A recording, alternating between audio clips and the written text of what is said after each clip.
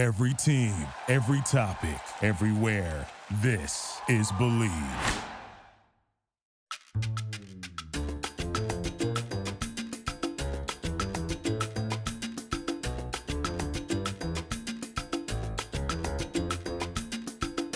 Okay, everybody, welcome once again to another mental health comedy, chock full of emotions. It's the show where we talk about our thoughts and feelings, how we relate to them. We talk about practicing mental health. It is a practice. It is not just a topic. It's a nice topic, just like salad dressing is a nice topic. But without the practice, it's hard, it's difficult, and it's hard to change things. And that's what we hope to do. We hope to help you and help ourselves every day, change things in our life, change our perspective, make different choices, be conscious about what's going on in our heads, because this is where everything comes from, or so I hear. My name is Ed Krasnick. I'll be your co-host. I'm talking like a pilot. I have no idea why. And my co-host, my partner, is Jennifer Kolari. Jennifer is a child and family therapist. She has a wonderful organization called ConnectedParenting.com. This is the show where we practice skills. You know, we talk about the issues, we practice skills. Anything that's going on in your life, this is what we talk about, day to day, everyday living, everyday life issues. And we certainly have a lot of them now in our world. We know what physical fitness is, but we don't know what emotional fitness is. We're going to figure out what that is through the process of doing this show. Now, you can find us. Where can you find us? Everywhere where you get your podcasts. But you can also find us very shortly. This is happening all now. We have a Facebook page. We have social media pages where you can write in. You can tell us what's going on with you. Share what's working, what's not working, what's right with this picture, what's not right with this picture. What do you wish you had more of? What kinds of things would you like support with? What kinds of things don't you tell anybody? You can share all of it on Facebook now. I didn't join Facebook for a long time because I thought it was about facing things. And now I'm back in. Welcome to the show. We have a great guest today, dear friend, brilliantly talented writer, comedian, wonderful podcast with Steve Mason from LA, longtime veteran radio host, along with the great Sue Kolinsky, and it's Culture Pop, and you can find it on Apple Podcasts. She also writes about sports. She's a TV producer for many years, shows like Sex and the City and Top Chef and many others. And it's Sue Kolinsky, as I said. Sue's going to join us in just a minute. You can also learn about support skills for serious mental health issues. We'll share those with you on our social media pages as well. So we want to help you there too. Today, just a few emotional shout outs and then we'll get into the show. We always like to welcome people in. Here are a few emotional shout outs. If you throw your hands up in the air because you just do care, welcome. If you can't stand up for yourself, nor can you sit down for yourself, welcome. If the only thing in your life that's okay is the soundtrack to Oklahoma, welcome. If you sleep with one eye open because you have trust issues with the other, welcome. If you're teaching a webinar called How to Control Everything and Everyone, a complete business in a box, welcome. If you use Microsoft Office Depression 365, welcome. And if you're beating yourself up even now, there's always a place for you right here on Mental Health Comedy with Ed Krasnick and Jennifer Kolari. We just want to tell you about our sponsor, which is a new app called Jewish Math Problems for Today and Beyond. This is an exciting one. And they're basically word problems that are ethnic and about family, and they help you work through some of your issues. You saw you never would use math in your life. Now you can with Jewish Math Problems for Today and Beyond. If guilt travels at the speed of light and guilt is X and my aunt is Y, then Y is equal to X plus Y plus the guilt about the shooting pains in her legs. Here's another good one. I like this one. Uncle Max and Aunt Rose are coming to our house on Sunday afternoon. They live 32 miles away and are traveling at a rate of 65 miles an hour. How long will it take them to start an argument in the car, and what time will my mother begin to resent them? Okay, that's Jewish Math Problems for Today and Beyond. Jennifer, I have to say to you, it's been a crazy week, and I find myself going down the road of, sort of beating myself up. And what I'm trying to figure out is, at the moment that these things start to happen, because we all have those voices, is there something to switch us to a different track? Is there a way to sort of do a little preventative care? Because I find with me, it happens really fast. Mm-hmm. Okay, this is a tough one because the human brain is an amazing instrument. And if you're a deep thinker and you're a ruminator and you have a number of neural pathways in your brain, this is habitual brain firing. You've been thinking this way. And Ed, I know this because we talk every week. Your brain has done this for years, right? These are familiar patterns.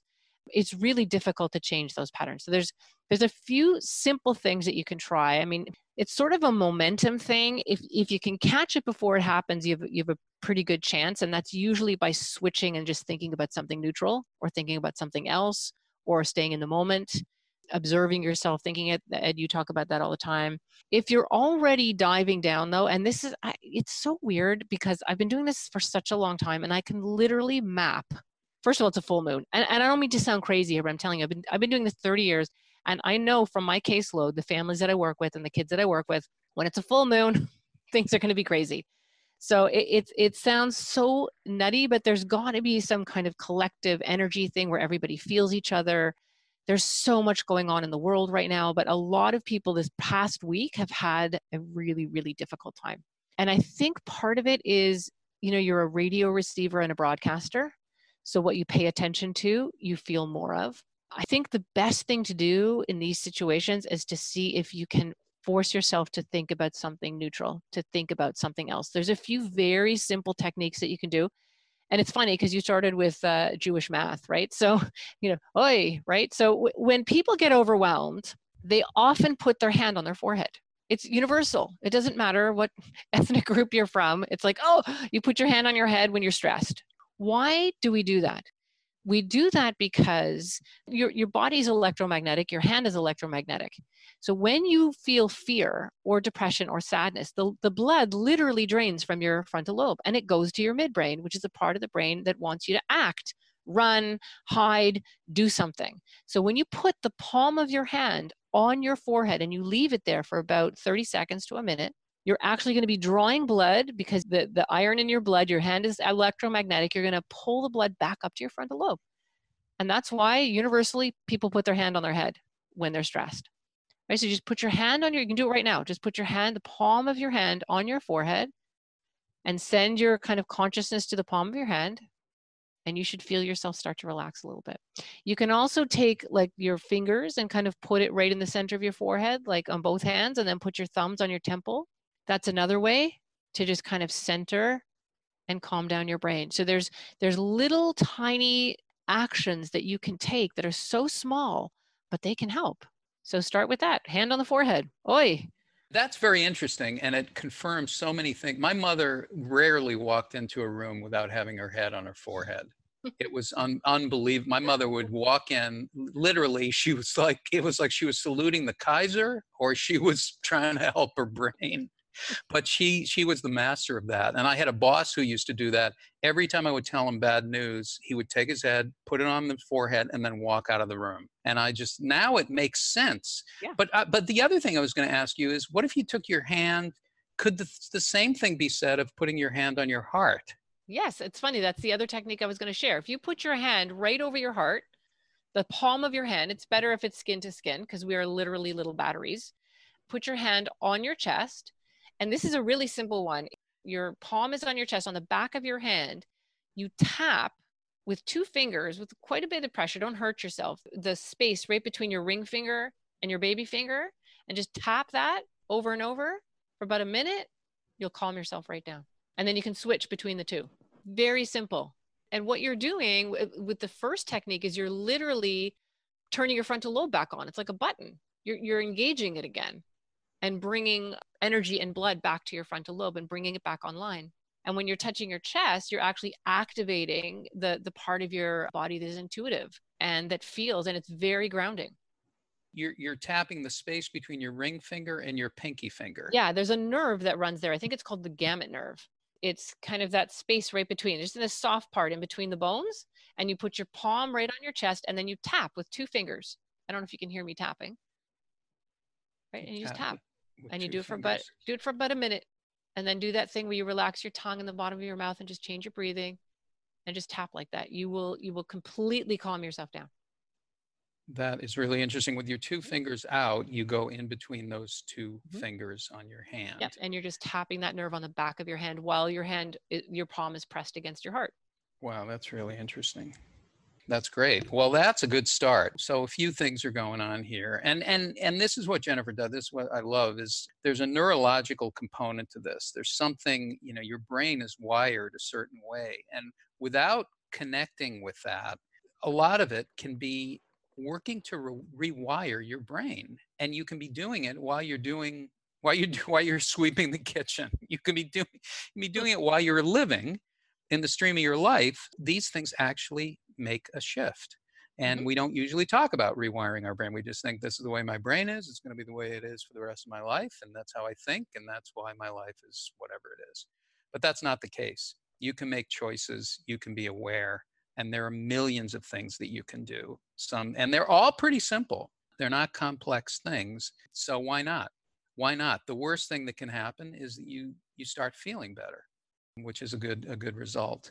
But right now, I want to bring in our guest who's been patiently waiting in our virtual waiting room, which is decorated in some manner. She's a terrific writer. She's a really, really great producer, editor, director, does a lot of things really well. And as a big sports fan, and those things don't necessarily always go together, but she has all of them. And right now you can hear her podcast, Culture Pop with Steve Mason, on Apple Podcasts and elsewhere. They interview celebrities about all kinds of pop culture topics, pop culture things. And she is none other than Sue Kolinsky. And Sue, that's the longest intro I think you've probably ever received. Yeah, and I guess we're out of time. We have no more time. I'm sorry. Thank you for joining us, but hopefully you're tapping. I'm tapping and I'm getting Morse code. What are you hearing from your heart? Is Samuel Morse contacting you, or is there a telegram for somebody? There is a telegram, and I just want you to know that I have Reformed Jewish math problems. Yeah, I know. So you have it with organ music is underneath. I want to know how much milk I can have with meat. Yeah, we had that in college. My mother would test people. Let's say I give you some milk. What do you do now? And I'm like, is this a test? Yes, it is a test. So Sue, what is going on in your life and about now? I want to talk to you about something in particular. There are things that work for you, I know. And running is one of them. And we talk about not running emotionally, because if I could do that, then I'd be in a 26K, a big marathon every day, because I'm running constantly for my feelings and thoughts. But you actually do it physically. How did this all take place? What happened? Well, I guess around 4 years ago, I went through a very dark period in my life. I had gotten fired from a job, and it was the first time that I had ever gotten fired. And I just kind of went through this emotional roller coaster.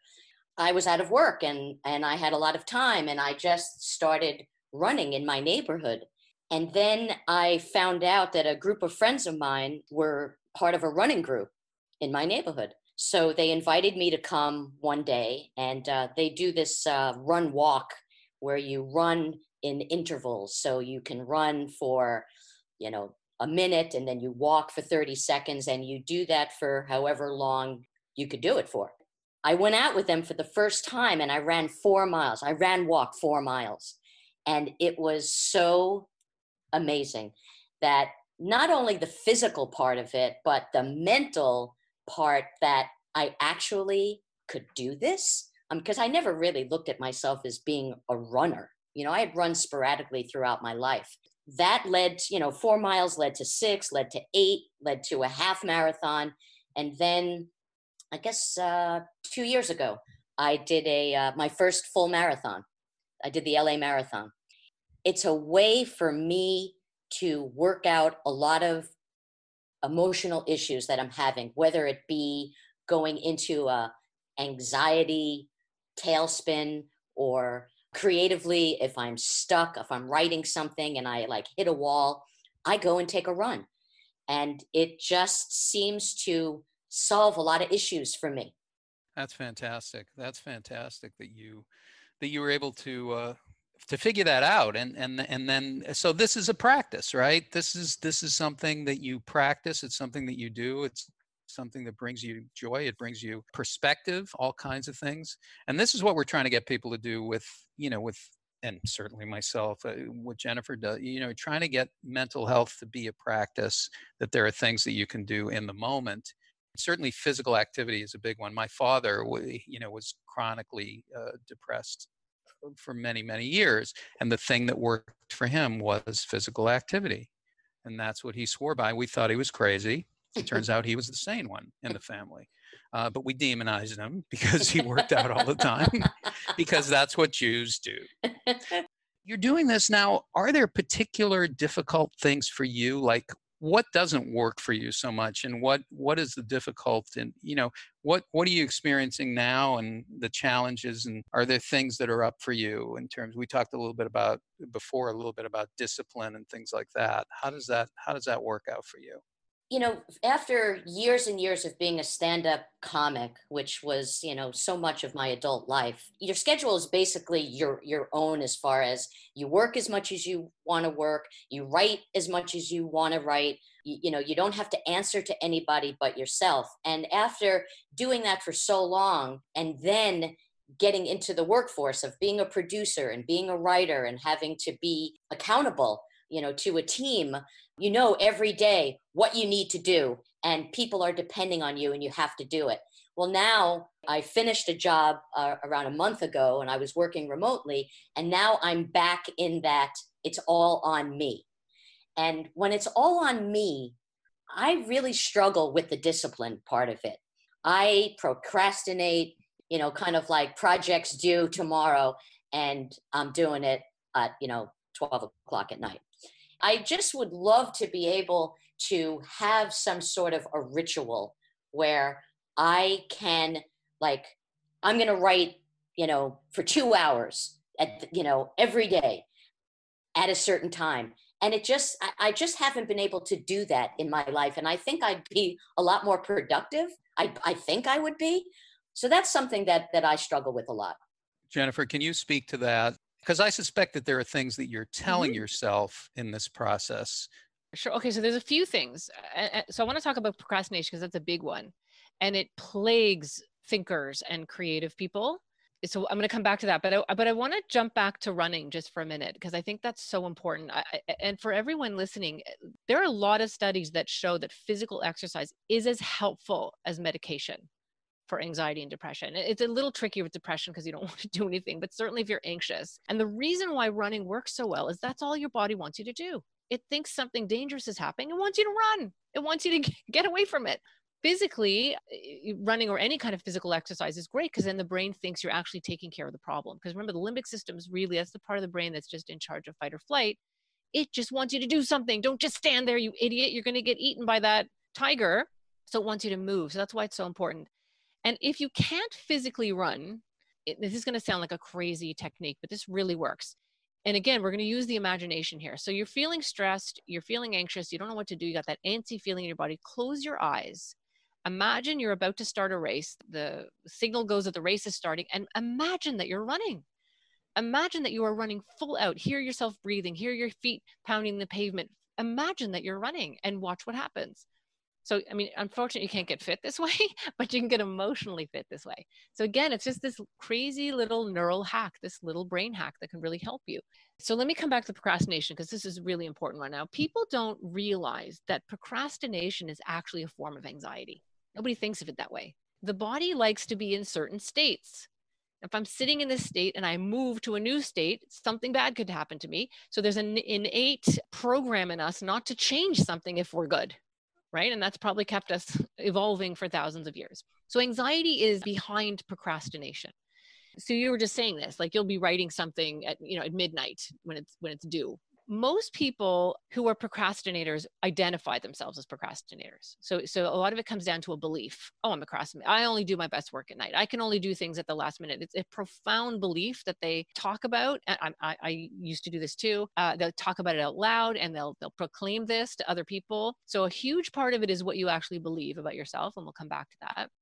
And then procrastination itself, it's sort of like your brain actually can't or thinks it can't do work until the anxiety of not doing the thing that you're supposed to do is worse than the anxiety of doing the thing that you're supposed to do. Does that make sense?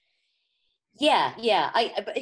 What's weird to me is that, when I'm at work and I'm in a creative position, I'm creative. I'm doing the work because I have to.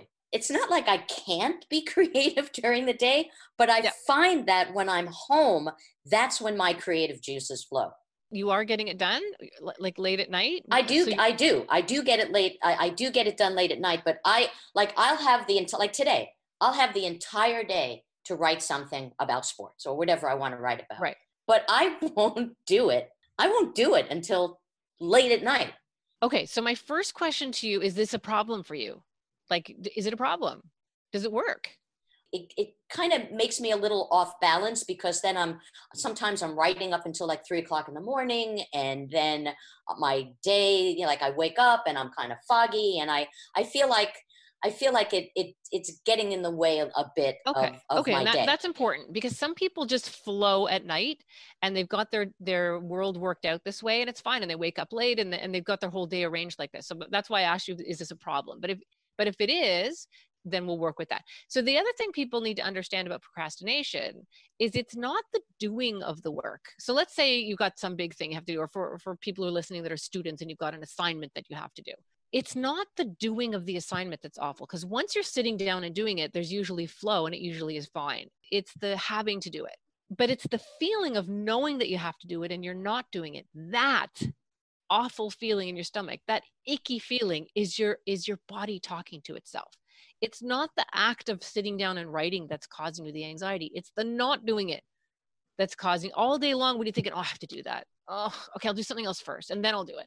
But there's this knot in your stomach. There's this constant burning sense that you have something else you should be doing. And people misinterpret that and think that's the act of doing the writing or whatever it is itself. But it's rarely like that. Usually when you're doing the activity, it's never as bad as it's been in your head for the 6 hours that you've been avoiding it.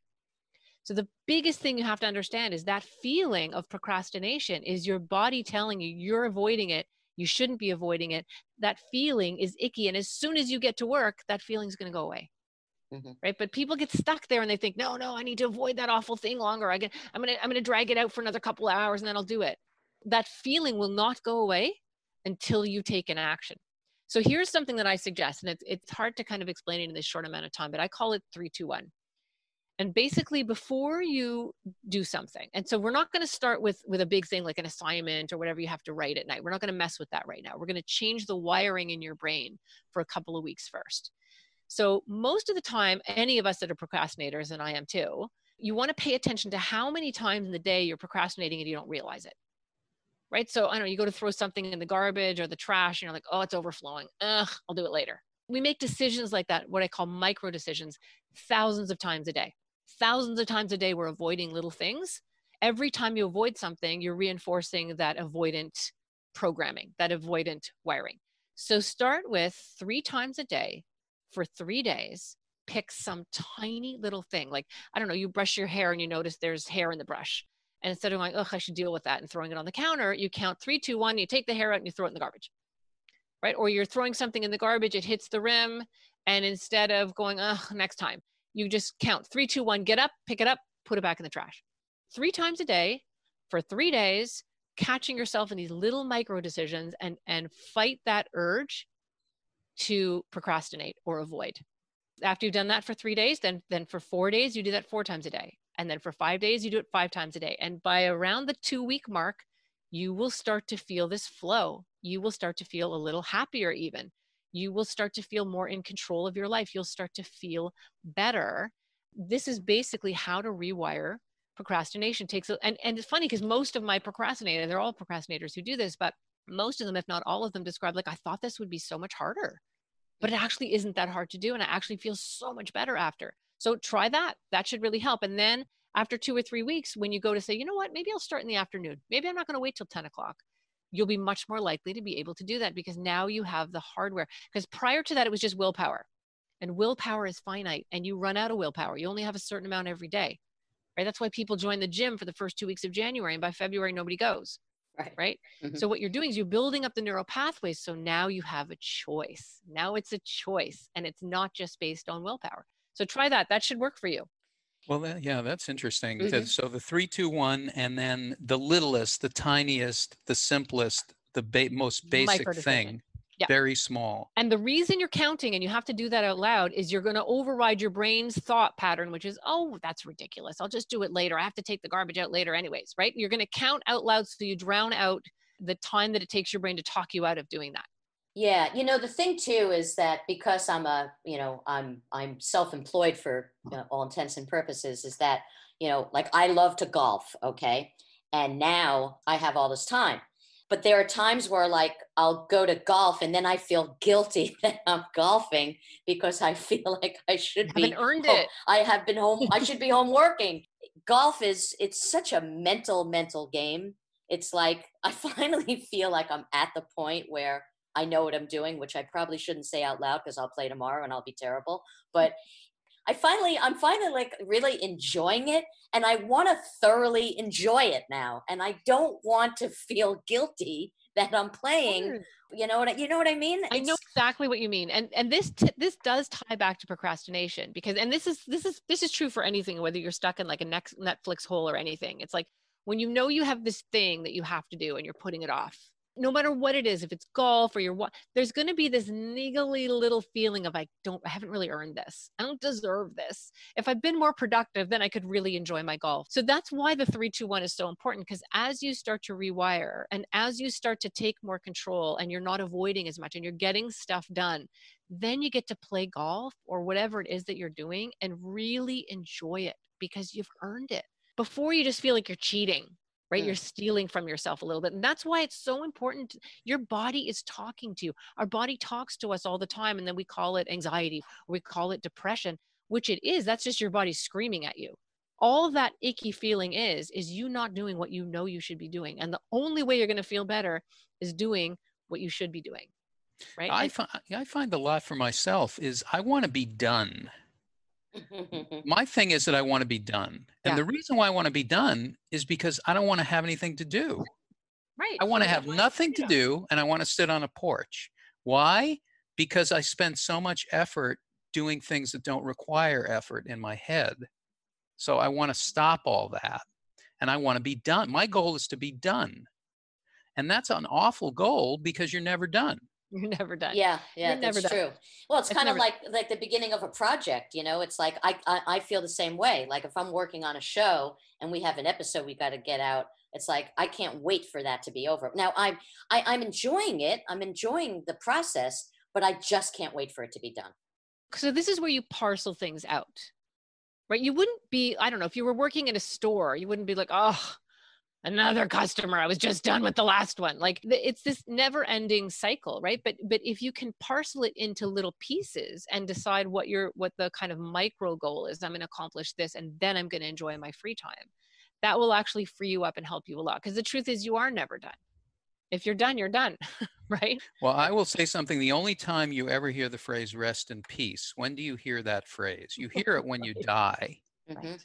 So the message is that when you live, you will never have peace. You live in hell. But when you die, please, by all means. You know what a great way to look at it? Think about music. You don't put on a great song and go, oh, I love this music, but I can't wait for it to be done. I can't wait the song to be over. That's not why you listen to music. You're listening to it to enjoy it, to be part of that moment. Really changing your thinking about that is huge. And thinking about little things that you can earn and set little goalposts. And you're like, good, I've finished this part of the project. I said today that I was going to get to this part. And now I've earned my time on the porch, or now I've earned my time with golf, or now I can sit and read a book, or now I can have a nap, or whatever it is, right? So it's rewarding yourself after you've kind of earned it. If you believe that you're only going to be happy when you're done, you're going to be chasing that forever. That's a belief. I am only happy when I'm sitting still. That's not true. You're also happy working, right? You're also happy creating. This goes back to an earlier episode where just changing the word I get to makes a huge difference. Love that. Say that again. So if you, let's say you have whatever, something you have to write later, as long as you're thinking about, I have to do that thing later. Oh, I have to get started. I have to do it. You're already setting a tone for your brain that it's something that you're not going to want to do. And it's something you're avoiding. If you say, I get to do that, right? You're going to change entirely how your brain sees that task. Yeah, right? you know, that's very interesting because when I am running, like if I have to run a long distance, when I start, I say to myself, oh my God, I can't believe that I'm running 13 miles today. Right. And I love running so much that really does apply, that the I get to do that, because I have done such amazing things with running. Like Ed knows this. I went to San Quentin and ran with inmates because they have a running club. Wow. So I Yeah. did that a couple of years ago. And I get there and I'm like, look what I get to do because I run. There's so much power in that, right? Beautiful. Yeah, that's really huge. And just that little shift makes such a difference. And you're running, it's teaching you everything about life. If you started a run going, oh, I gotta be running for like the next hour and a half. No, if it's, I get to, and then you make a little thing, like I'm just gonna get through the first 5 minutes and then I'm gonna start to feel better. And then I'm gonna get to that landmark or whatever it is. You just set these little goals along the way. And the big picture is, look what it's done for you. Look what you've gotten to do because of it. Look what running has given you. And that's a great metaphor for everything, not just running. Absolutely. So that works well. And we've been threatening to do this, but I have got to learn the method that you do, Sue, the intervals, because I'm doing it in my head, and I'd rather do it in my body. I think I'm doing it in my head. I'd rather do it in my body. So Ed, yeah. this is going to sound crazy, but run in your head first. It's all rehearsal. Your brain doesn't know the difference between actually running and just thinking about it. Run for 2 weeks in your head. Go for a little run every night. And when you go to actually start running, your brain's going to think it's a memory. It's going to think you've been doing it all along. Well, this is so funny that you mentioned this, because, you constantly hear phrases that really aren't true, but you accept them as true. You say, people are always saying life isn't a dress rehearsal. It actually is a dress rehearsal. Life is to practice things that you can rehearse. And a lot of them have to do with how you think and what you feel. This is a dress rehearsal. It means, I know that they're saying it because you don't get a second life. This is what life is. It's practicing these things. It's being conscious of these things and making choices. Yep. Well, yeah, I mean, it's like in anything, it's like, and I keep on going back to, sports and golf in particular, because it's something that I've done for a long time. And there are many, many times where I haven't played or I don't practice, and I go out and I expect to be really, really great. I expect to be able to do shots that I don't go to the driving range and I don't practice. And then I get on the course and I get pissed off and I come home and I'm angry because I'm not as good as I think I should be. And just recently, I've been practicing so much, watching videos, really studying the game. And I am a completely different player. So it is practice. Yeah, it is practice. And you know what, Sue, if you're not doing this already, and you're, sports is your love, but most professional athletes use visualizing as part of their repertoire. Right. So literally lying in bed and playing a round of golf or taking those shots, and your body cannot tell the difference. When you're actually on the course or whatever it is that you're doing, your body now thinks it's a memory. Right. So that's huge. Visualizing is so huge. It comes into every single aspect of mental health. It really does. And it's been kicked out of us as adults because we're told, think about what you're doing. Just get your head out of the clouds. Stop. We knock that out of kids very, very early, but it's an important skill. And certainly in the work that you do, it's incredibly important, but it's really phenomenally important in mental health. And then breaking things down into micro things. So Ed, if you want to start running, start by imaginarily running first, and then just say to yourself, you know what, I'm going to go out, I'm going to run for 1 minute. 1 minute. You'll go and you'll run for 1 minute. And after 1 minute, you're like, I'm going home. I did my 1 minute. You're still going to feel good. You're still like you got something. But usually what happens is you've been running for your 1 minute and you're like, well, I've done 1 minute. I can probably do 2. So you kind of trick your brain into just thinking that you're making a little micro decision, and put these two things together and you'll be able to start a new practice. I think it's so important. We talk about Neville Goddard, and you introduced me to him, and we talked about the power of imagination, of thinking about what you want. Not only thinking about what you want, but thinking and feeling it completely, and how that determines, it can determine your mental health. It can determine your path in life. You think about what you want. You practice thinking and feeling what you want. You practice imagining. There'll be something someday, it's called imagination practice. And it'll be just like going to any kind of practice. You're learning how to play basketball, you're going to basketball practice. You're learning how to live, you're going to imagination practice. This is really a huge thing that's available to you at all times, So it's not something you have to go take a course in. I mean, you can practice however you want, but just imagining and feeling what you want. At any rate, procrastination, big, my name is Krasnick, so I procrastinate, which is the process of putting off being myself. That's what I always say. Okay, I think we're going to wrap up here. I mean, I know it's been, unless there's anything that we haven't covered, I feel like we've gotten so many good tips and skills. Sue, is there anything else that we should say before we sign off? I have gotten so much from this today, so good. I am really good to go. Okay. Good. Awesome. Can I add one thing? Because I think it's really important. Please. Right at the beginning, when we were talking about putting your hand on your forehead, there is an innate intelligence in all of our bodies. And most of the ancient cultures know this, and most cultures who are more connected to themselves and the land and that sensitivity just know this. We've lost this in our culture, but all of our bodies have this innate wisdom, right? So that skill of putting your hand on your forehead is there for a reason. It activates the frontal lobe. When people are thinking hard, that's why they often put their fingers right in between their eyes, the sinuses right there. When people are concentrating, they put their fingers there. That's why, because it actually is bringing energy to the frontal lobe. Start to tune into your bodies. They are full of wisdom for you. We just ignore it all the time. This explains so much about my Aunt Rivka. Right? It explains everything. It explains her posture. It explains why my relatives have the posture of a question mark. I understand all of it now.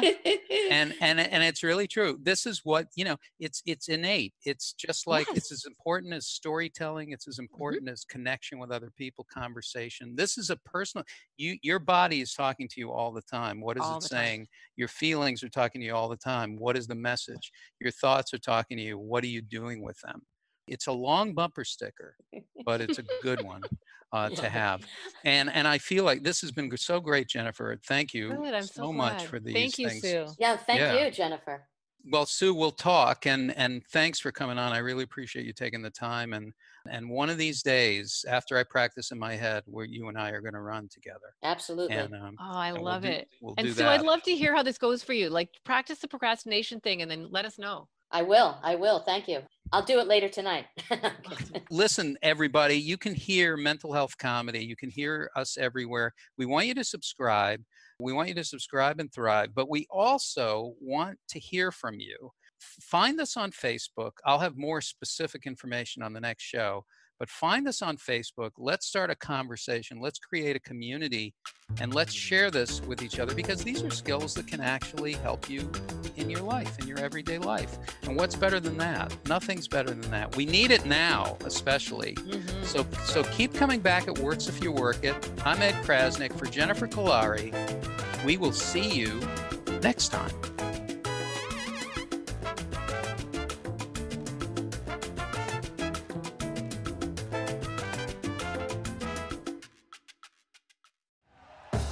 Thank you for listening to Believe. You can show support to your host by subscribing to the show and giving us a 5-star rating on your preferred platform. Check us out at Believe.com and search for BLEAV on YouTube.